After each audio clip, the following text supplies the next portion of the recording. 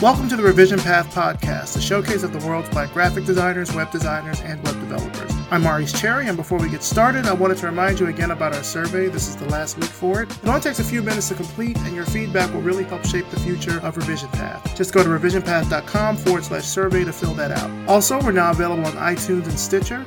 Just visit revisionpath.com/iTunes or revisionpath.com/Stitcher to subscribe. Make sure to rate us 5 stars and leave us a review. The more downloads, subscribers, 5-star ratings, and reviews that we get, the more iTunes and Stitcher will help promote the show. This week I talked with Jacques Dupoux, a designer and developer in Brooklyn, New York. Here we go.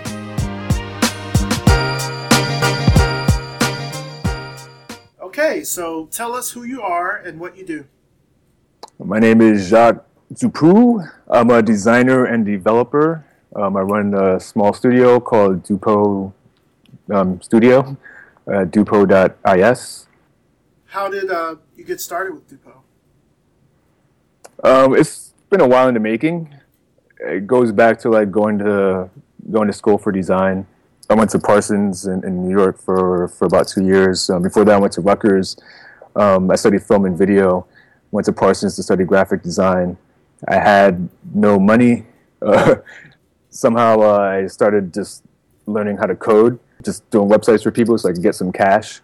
And eventually I started working at some pretty small studio spaces and sort of well-respected studios and small digital startups at the time, web studios at the time. And eventually they sort of got big, getting a lot of experience. Worked for CBS Interactive. Oh, nice. Yeah, it was a weird experience. It was first called CSTV Sports. It was a startup. It got bought by CBS, and then eventually got turned into CBS Interactive. I worked there as a developer for a really long time, for about 8 years. I used to manage like a small group of developers, just building websites. It was almost like managing ESPN in a way, except it's just very focused in college sports. And, after a while, I decided, I don't like doing this anymore. Just decided, I'm going to try to do something on my own. And been doing that for the past year and a half now. And it's so far so good. It's going pretty well. You said that working at CBS was weird. Was it just because you went from like a small shop to a large corporation? Were there other things that made it kind of a weird experience? Yeah, that was definitely part of it.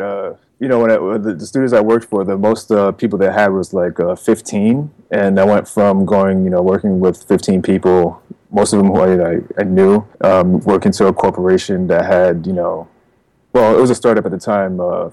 So CSTV had about maybe 300 people. Mm-hmm. So it was really big. And then once it got bought by CBS, it became very bureaucratic and just way too large. And it's just harder to get work done. When you work at a small studio, things go a lot slower. It's a very nice pace. You have time to actually create things that look good, that are appealing. And once you go to a larger corporate world, things have to run a lot faster, especially when you're doing something that's somewhat news related. Mm-hmm. So things go a lot faster. There's not too much concern about quality. It's more about quantity. And so, trying to manage that, especially for myself, I really I try to take pride in what I do, and writing clean code, making sure everything works well and looks good. Having to do that in that sort of environment is it's tough. It's challenging. And then having to build products that don't have any real value to it, except if you're a sport fan. How many sport apps can you make before you get tired? It's it has no real value. Uh-huh. So that got tiring after a while. Building microsites for Hershey's, who cares? So it sounds like it was more of a production-based sort of thing. I worked at AT&T for 2 years as a senior web designer. I know exactly what you mean. It sort of takes everything that you love about design and basically turns it into a big bag. And so you're just cranking it out, and there's no soul to it. No soul. Yeah. Has no real value. Right. It's what do you do? How And you think like, some of these sites, like, they get big numbers, but like, what do you do on these sites? Like, why? Like, why are we building this? And so I guess with that, that's really kind of a big part of why you started your own studio, right? So you can you can sort of get that old feeling back, right? Yeah. So I could run my own studio. I could sort of create an environment where we're not building projects just so it could be out in the world and people could just consume it. What we want to do is create projects or build things that have some meaning, where you could take your time to create something that's really stellar, and also not sort of like buy into this like really crazy tech culture where everyone has to, or this is part of design culture too, depending on where you work, where you have to work like 80-hour weeks just to put up a site. Yeah. That's going to get like 200 hits in a couple of days, or just like these meaningless sites. So like, why do that? Why not just try to like build an environment where you could do good work, have a good work-life balance, and just experience life to its fullest. Now, before you studied at Parsons, I know you studied communication design at Parsons. You went to Rutgers and you were studying film and video. What sort of started that switch over from film to, I guess, development to where you are now? Well, I always wanted to be a designer. I just didn't know at the time how to go about doing it. So when I was at Rutgers, I actually, they do have a graphic design program, but I always thought you had to be a great illustrator to be a graphic designer. And so I wasn't a great illustrator. I could draw a bit, but I was nowhere near like Picasso or anyone like that. Like great. So I figured, this is, I can't be a designer because I can't draw.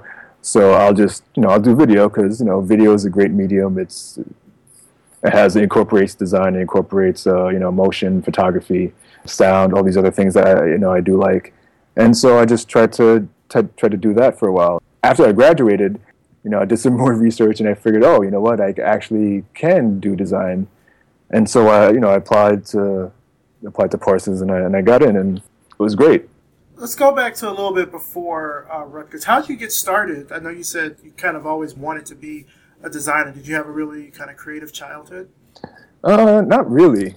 Did stuff like most kids do. Like, kids always like play around. They draw. They play with toys. So I didn't do anything that was different than what most kids did. Did watch a lot of movies. I remember watching Big and being like really amazed by like this dude who's like making toys for a living.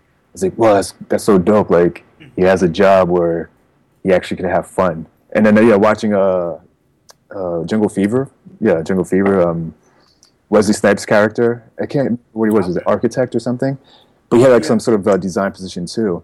And just being like, wow, that's a really cool job to have. Like just doing something where you get to create things.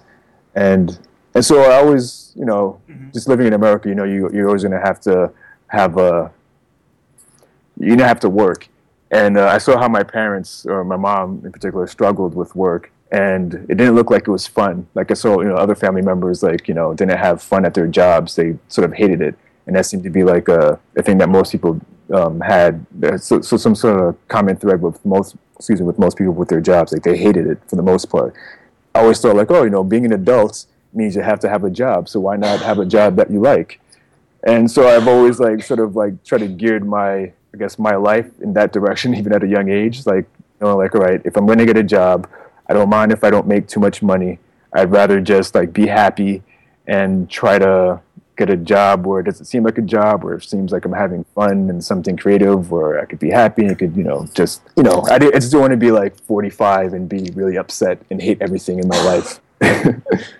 Flip or Purify. I remember that movie. I can't believe that movie is 20. Yeah, it's a great movie, man. 20 years old now. Yeah. Man, that's a great movie. The guy that does all of Spike Lee's posters, all his movie posters, also designer named Art Sims. Did you have any mentors that kind of helped you along the way? Some of my first internships went on to become jobs. I don't want to call them mentors, but I sort of looked up to them in some ways. Like I learned a lot from them. I used to work at Honest for a little bit, for about a year. Okay. Excuse me. And I actually started out, excuse me, as an intern there, and I was just there for so long that I eventually got a junior designer title or designer title. I can't remember which it was, but I saw how they ran their studio, and it was a very small group. It was first when I first went there, it was just 3 people. They were doing great work, really amazing work, but they were just like fresh out of school as well. They were maybe a couple years older than I was. And I remember thinking like I had to do like work fast. You know, as a young student, and I just had this thing in my head. I was like, yeah, I have to do work fast. That's what everyone keeps saying. I have to work faster. And I had this whole idea, like, you know, as soon as I stepped into this place, I have to just somehow I have to get like really fast about work. And it turned out to be the complete opposite. Where I mean, you had to do your work in a timely fashion, but they gave you enough breathing room just to explore ideas and just come up with stuff. And you know, as a young kid, as an intern too, like being handed like real projects, where you had the space to do all that. You know, you have space to fail on your own, and you know they'll help you bring you back up, but also give you like just give you time just to do things. I found that amazing, and I saw like they worked the same way. Like it wasn't just like they were giving it just to me because I was just the intern. Like they took time with all the projects that they worked on. So that became mind blowing to me at a very young age, and then from there I worked at Huge for a bit. Excuse me, and the owner at the time he's since left the studio or the agency, but he had so much energy and so much passion about the work he did. It was almost like it was very Steve Jobs like. I never met anyone like this before, where he just gets you like really excited about a project that you couldn't do. I mean, like you could do it, but like you had like no sort of like. He always like made you believe that whatever idea you came up with, like you could actually do it. It's crazy it might be. I just remember having like one experience there that really changed my mind, with just like sort of mind altering. So yeah, I was there and we were like sort of like brainstorming ideas for websites. I made this mistake. I didn't know it was a mistake at the time, but I was like, yeah, you know, I have this idea, but I'm not sure we can do it. And then the senior designer there at the time like come in and was like, never say that. At Huge, we don't think that way. We think just come up with the idea. If the idea is good, then we'll do it. We'll find a way to do it.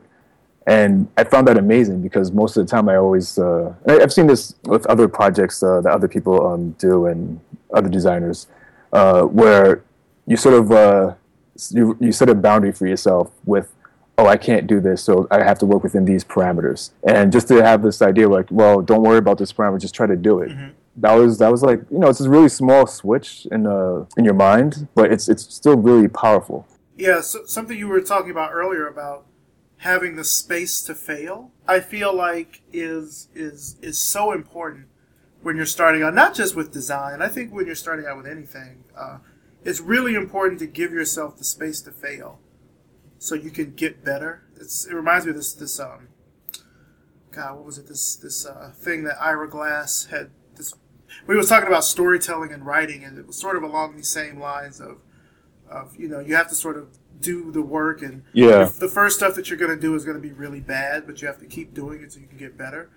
It also gives you time to think about what you're doing, and also gives you the time to, you know, make sure you make something of quality. And, you know, going from that space, again, like, and going to, like, if you fast forward to, like, me working at CBS, where you had no time for anything. Like, it's like, just get it done.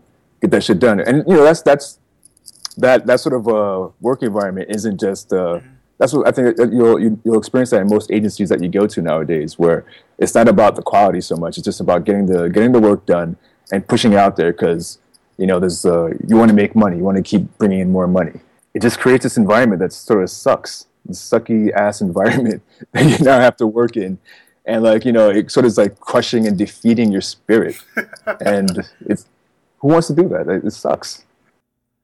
What keeps you motivated and inspired to do the work that you do? Yeah, that's a good question. I just like doing the work. One, like I really enjoy like being creative. I guess what inspires me is just like talking to other people, close friends who aren't designers at all, but are working on other projects, other creative projects. You know, some musicians just making music on their own and, like, you know, going at it for like years. You know, sounding like just making amazing work, that gets almost no credit. Like you probably won't never hear of them, but hopefully one day you do. Just this passion that they have behind their work and this passion for the craft. I find that inspiring. I have a lot of friends. I have some friends who do comics, and again, it's the same thing. Like this dedication to the craft and just dedication to the process that I find very inspiring. Even though we don't do anything related, or I guess comics and graphic design, because you can relate it in some way, but it's just I find that inspiring. Just people who just take the time to really work on their craft and just make it good, like very like amazingly good. You're in New York City. Are you originally from there? I was born in Queens and then moved to Jersey when I was about 8 years old. Yeah. So, but I've always been between these Jersey and New York. How is the design scene in New York? It's good. Oh, you can give me a better answer than that. You can't just be like, "Oh, it's good." There's something else there. You can open up. Tell me. I find it weird in some ways. Like it's great if you're a designer because there's a whole bunch of influences. Like it's a great city to be in. Crazy museums, like crazy shows. Like there's so much to do here, and all of it's inspiring. Or a lot of it is. And if you're thinking just about experience, good or bad experiences, like you can have plenty of them in New York, and it's great being a black designer in this field. Excuse me. That's a little weird because just there's not too many of us out here. I mean, when I say out here, I mean actually employed within design agencies or studios, and just having to sort of navigate through that space, gets a little bit weird. And also just how so? Well, just the idea of how language, if design is about language and communication, just sometimes the view from a lot of these, the feeling I get from a lot of these agencies and studios, or just the design community in general, is this idea that there's this utopia feeling, this utopia-like feeling that this world is perfect, and look at this wonderful world that we've created. We make beautiful things, but it's also at the exclusion of Black and Latino folks. So it's a little weird, and it's something where I don't think this is something where I think a lot of studios, or I guess the design community in general, it doesn't seem like it likes to own up to. And you think about like a very posh-like culture or waspy culture. I think sometimes I feel the design community definitely is that. You have your, there's definitely like these hierarchies that play out. You have to navigate through that world somehow. Either you have no idea that even exists, and maybe you have no idea that it exists, and you can live comfortably within it. I think if you're a designer and trying to get into this field, and you have any experience, then you'll quickly notice what sort of designs or designers are kind of looked at, or I guess up on the hierarchy. The sort of work that they're doing, it's good work. Sort of like what it sort of talks to, and how it communicates, and the sort of aesthetics that it uses. This language that they're trying to communicate with is something that, for some reason, they feel either Black folks can't do because they're not waspy in any ways. They're not rich.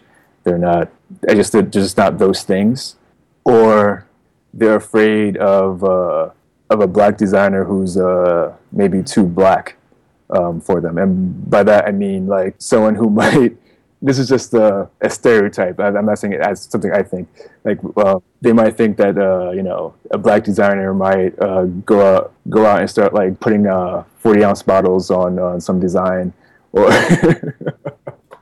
or start like, oh, this is such a great piece, let me just like put some graffiti on this and make it more, make it better. So it's I think they're afraid of Black designers using maybe Black vernacular or whatnot. I don't know exactly. So it kind of sounds like there might be a fear of design being interpreted. Well, I want to say interpreted through a Black lens, but even that Black lens, I think, from what you're telling me, it might be viewed in a very stereotypical fashion. Like it might be, gold chains and baggy street clothes and things. Yeah, and and not that everyone does this. It's just it's just hard to navigate through that space. And I think like when you do have designers who are successful, or black designers who are successful, they're black designers who can talk or communicate in a vernacular that isn't black, and that could do that well. They somehow learn how to, I don't want to say hide their blackness, because that sounds wrong. But they've maybe learned to I guess maybe that's the best way to explain it. Hide the blackness, hide their blackness in ways to make I guess the white overlords more comfortable. Okay. Now I feel like so design is really sort of becoming this more eclectic thing. I think at least within the past 15 years or so, it has, because of technology. So technology has really standardized a lot of things, which in design I think were more so of a national or regional thing. Like now, anyone can really use Photoshop. Anyone can use Illustrator. Not saying that these are tools that have to be used to do design, but certainly technology has helped standardize them in this field as tools that you would use. And I feel like designers of color might be benefiting from those changes, but I don't think it's still in a very equal fashion in terms, well, not equal, let me not say equal. They're probably not benefiting from it in a fashion that lets their work be seen, that lets it be visible, that sort of puts them on the same stage or playing field. Well, I mean, even to get Photoshop nowadays, you have to pay what, like $50 for the creative studio? Yeah, if you do the creative cloud. Yeah. Unless you're getting pirated software, which that's I'm not against that at all. If that's what you need to do. No, yeah. Come on, because $50 a month is a lot of money. That's true. Even though I think the student price is maybe like $30, but still, so that's a barrier already, for some people. And so if you could pirate it, go ahead and do that. But assuming that you're not pirating the software, then that becomes a barrier in itself. I'll give you a perfect example, actually. When I was a student in a design school, we always had these projects we had to spend money on, and I was broke, man. I had like very little money. Like if I had $20 for a week, that was a good week. So we had this one project where the teacher assigned us to take all these photos in this Hulga camera, and to develop these black and white films cost $15 to $20, and you have to develop 2 or 3 rolls. And you have to do this for a project. And the project was due in 2 weeks. I didn't have money to buy film, get it developed. And so I couldn't do this project. And so that was a barrier. I couldn't how do I do this project? I couldn't. It's it was almost close to $100, which I couldn't afford at the time. I had no parents to give it to me. Or my mom couldn't afford to give that to me. It was way too much. So, I talked to the professor, and it's look, I can't do this. I really have no money to do this at all. I literally have no money. And at the time, I was biking to school. I wouldn't even take the subways in Manhattan. The teacher was she did not care at all. She was just you know what? She brought up how she was from her parents grew up in Nazi camps, and how they survived, and so I shouldn't care. Look at my experience. You having to pay $100 to do this does not mean shit to me. Just get it done. Ugh. Yeah. So it was how do you navigate through that? That was my experience. I'm sure there's plenty of other kids that have similar experiences where you have to get a project done, and there's these requirements behind it that spending real cash that you can't just you can't shell out for. You just can't. Photoshop is a barrier. Even technology, to buy a computer, you could get Windows, but you want to start playing on Macs. Macs are pretty expensive. Yeah. And then you have to buy programs for that Mac. Shit's expensive. It's a very expensive field to get into, directly, especially when you have no cash and you have very little money. That's true. That's very true. So, for people, let's say you were to give advice for someone that wants to start out in this field, what would you tell them? Let's say specifically a black designer. What would you tell them? Just I would say just read up on the history of design. You have the internet, which is a great way to learn about how to do things, especially nowadays, it seems like every sort of resource that wasn't available when I was in school is on the internet. If you can, go to your library, get books on design, learn from the great masters, learn about how to use grids, learn about typography more than anything. Not just the actual, fonts, but just learn about spacing, kerning, like, just the meat and potatoes behind design. Don't think about style so much. Style comes and goes. You don't need that at all. If you have good fundamentals, then you'll get really far in this design practice. I mean, that's just starting out. Once you start, if you get further than that, just try to make as many mistakes as you can. Just keep exploring. Don't buy into trends. And I don't know. I think that's probably a good place to start. From there, I wouldn't know. Like, I really don't know how to advise someone to go into the practice if one of the barriers is going to a design school. Just say apply. Just figure it out. Just kind of like a trial and error. Yeah, I wish I could give like something more concrete than that. But like, if you want to go to, if you're really interested in doing the design work, I'd say first try to go to one of these schools. Parsons, SVA. If you can't do that, take a design course online. And if you can't do it, just try to read up as much as you can. Like I'm all about just trying to figure stuff out on your own. Like I didn't go to school to program at all. Like I learned that on my own. There's these wonderful classes nowadays, but when I was starting, like getting that sort of information was that was so hard, really hard. You have to buy a book, if anything, and those books are even hard to get too. Mm-hmm. Just if you want to do it, man, if you have the passion for it, you'll find a way. I totally agree with that. I know when I was learning design, like I grew up in like the deep South, dirt road country, and we had a bookstore, but the bookstore didn't have any computer books. It was mostly like romance novels and shit like that. Yeah. And the nearest bookstore where you could buy a computer book was over 50 miles away. So what did you exactly. Do? Well, so I started sort of learning about design and coding and things because my mother worked at a community college, and the community college had a computer lab. So there was access to the internet, but I didn't have any books. The library that they had there had like a handful of books, but it was on stuff like Fortran and COBOL and BASIC. Yeah. It wasn't on HTML or anything. So I learned, like you said, about having the space to fail and making mistakes. I would pull up a website. I would look at the source code because that's a great way to do it. We're talking like mid 90s here. This is like 95, 96. So there's not really any books out to teach you how to like make a website. There really weren't even any tutorials online to teach you how to make a website. It was a lot of trial and error and seeing what worked and what didn't work. And it wasn't until I didn't have a computer until I got to college, which was in like 99, 2000. And it was right around that time that I got my first programming book. Well, my first HTML programming book. So I completely know what you mean. Like you have to really get out there and try to find it, but it's depending on what your circumstances are, it can be really difficult to just make that step. Yeah, for real. Are there any personal projects that you're working on right now? Well, the way my studio works is every sort of project is getting funneled through the studio.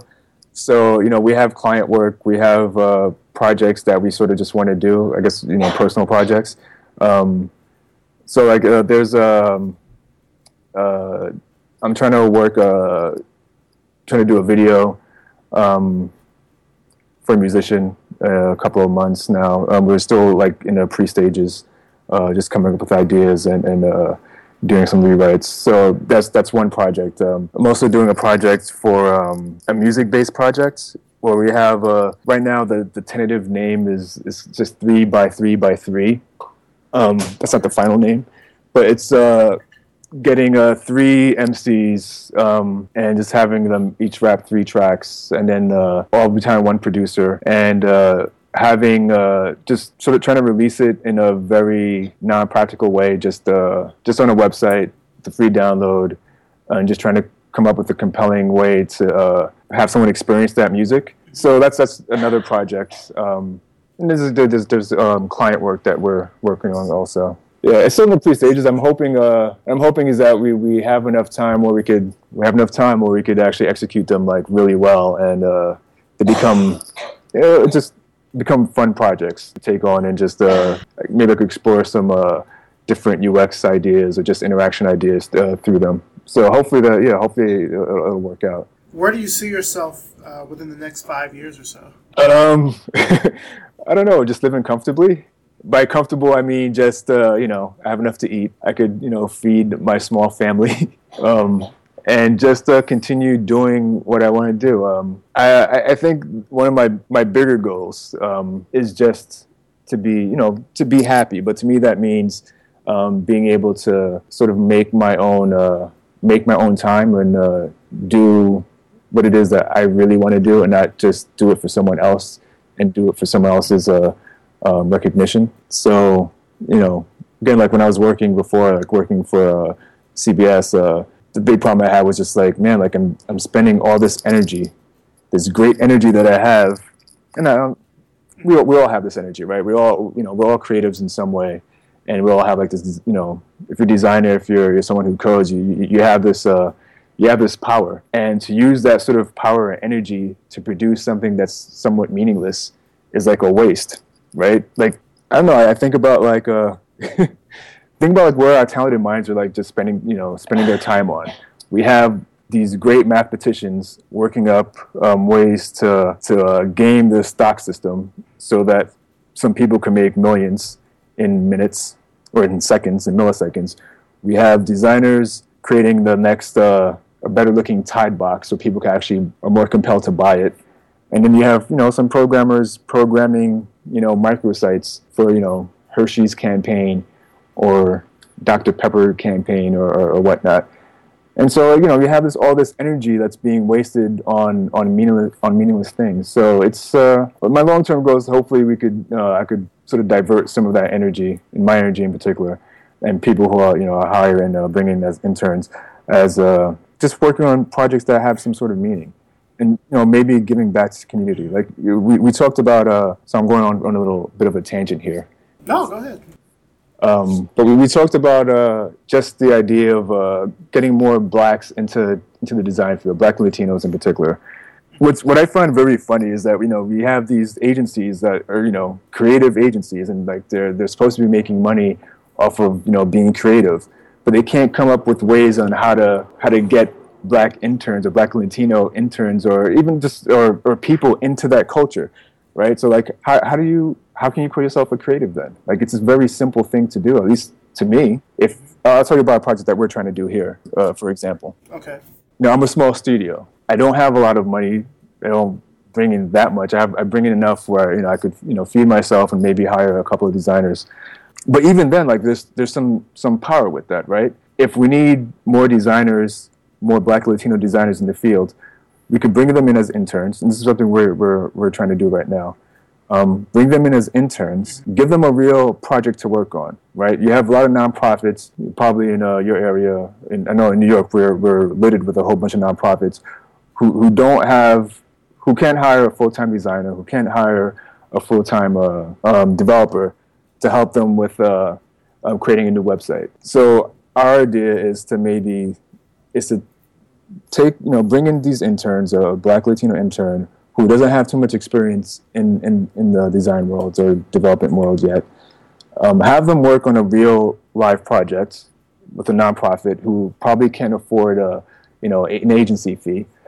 Maybe they could afford just to pay these interns, right? And that's not going to cost too much. And have a mentor or someone who could sort of guide them through the whole process, and have them build like a complete site. And now they have real work experience.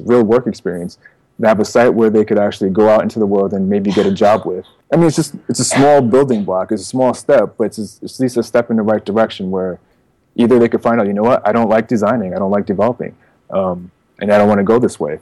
Or they find out, I do like this enough where I could take this and I could build something else with it.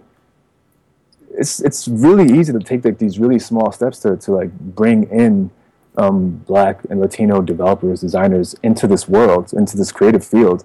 It's just trying to come up with a way to do it, or taking up the time to do it. I think most of these places they're so concerned about money, about making money, and so they don't want to take the time out to do that. Yeah, they don't have the space to fail. Yeah, exactly. So anyone that sort of comes in, they've got to like get it like on the first try. It seems like. Yeah, and there's also this idea that, and I see this more in the tech world, where we can only. I feel like that's such a contradiction, though. No, it is. I think it's a complete contradiction. Like what something else I see in the tech world is like they always have this idea of like, oh, we want rock star designers or we want rock star developers, right? Yeah. Mm-hmm. But then it gives no. It's like you have to come in and be great already before you can even get a job. Right. Yeah. Like how the fuck does that happen? How does that work? Why can't you just get like a dude who's really passionate about learning, pair him up with a really great developer, and then they learn together. Or this younger dude just learns from that one developer. That's how it works. And if you're thinking about cost, like if like cost is a main issue or even an issue, you save so much from doing that because you could bring an intern or not an intern, but a young developer. And you could pay him like at half the cost. And you get that person to actually learn on the job. It's like, dude, just do that. Yeah. I don't know, man. It's real funny you mentioned that. I have a cousin who is graduating from Carnegie Mellon pretty soon.